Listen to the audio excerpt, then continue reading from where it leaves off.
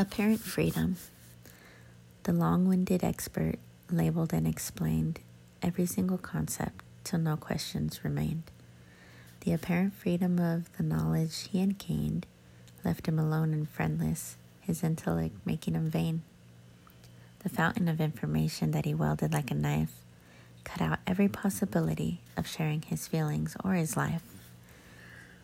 What a waste of a brilliant mind, they said behind his back.